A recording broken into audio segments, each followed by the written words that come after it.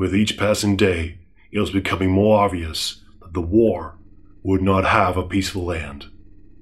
All over America, people received a letter from the government. It contained a simple pamphlet with a short set of instructions and pictures. In event of nuclear disaster, the looming threat from the Eastern Bloc is growing.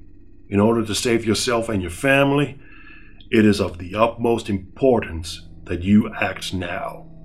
Build a fallout shelter. Dig a hole in your garden. Make it 8 by 4 by 6 feet at least.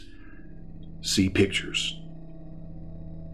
If you don't own a garden, find a suitable spot somewhere else, even if it's on someone else's land.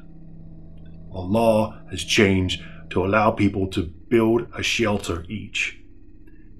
In case of a nuclear threat, you are to bring your family in the hole and close it with a door. Make sure the door has weights fastened to it. See pictures. If you hear a detonation, wait around 2 hours before you leave the shelter to be sure that there are no more bombs coming.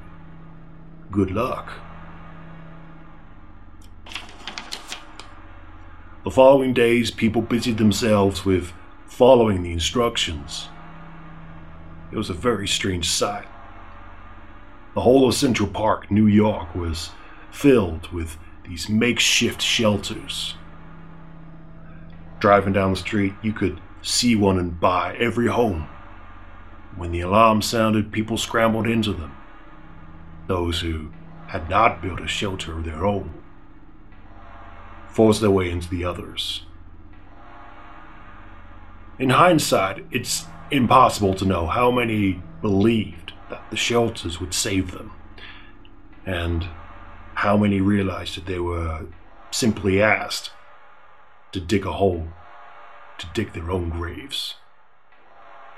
Wars are expensive, and every penny counts.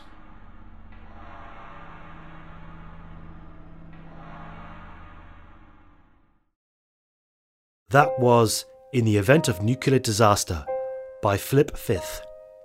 Details about the author, including links to the story, can be found in the description below. Thank you for listening, and pleasant dreams.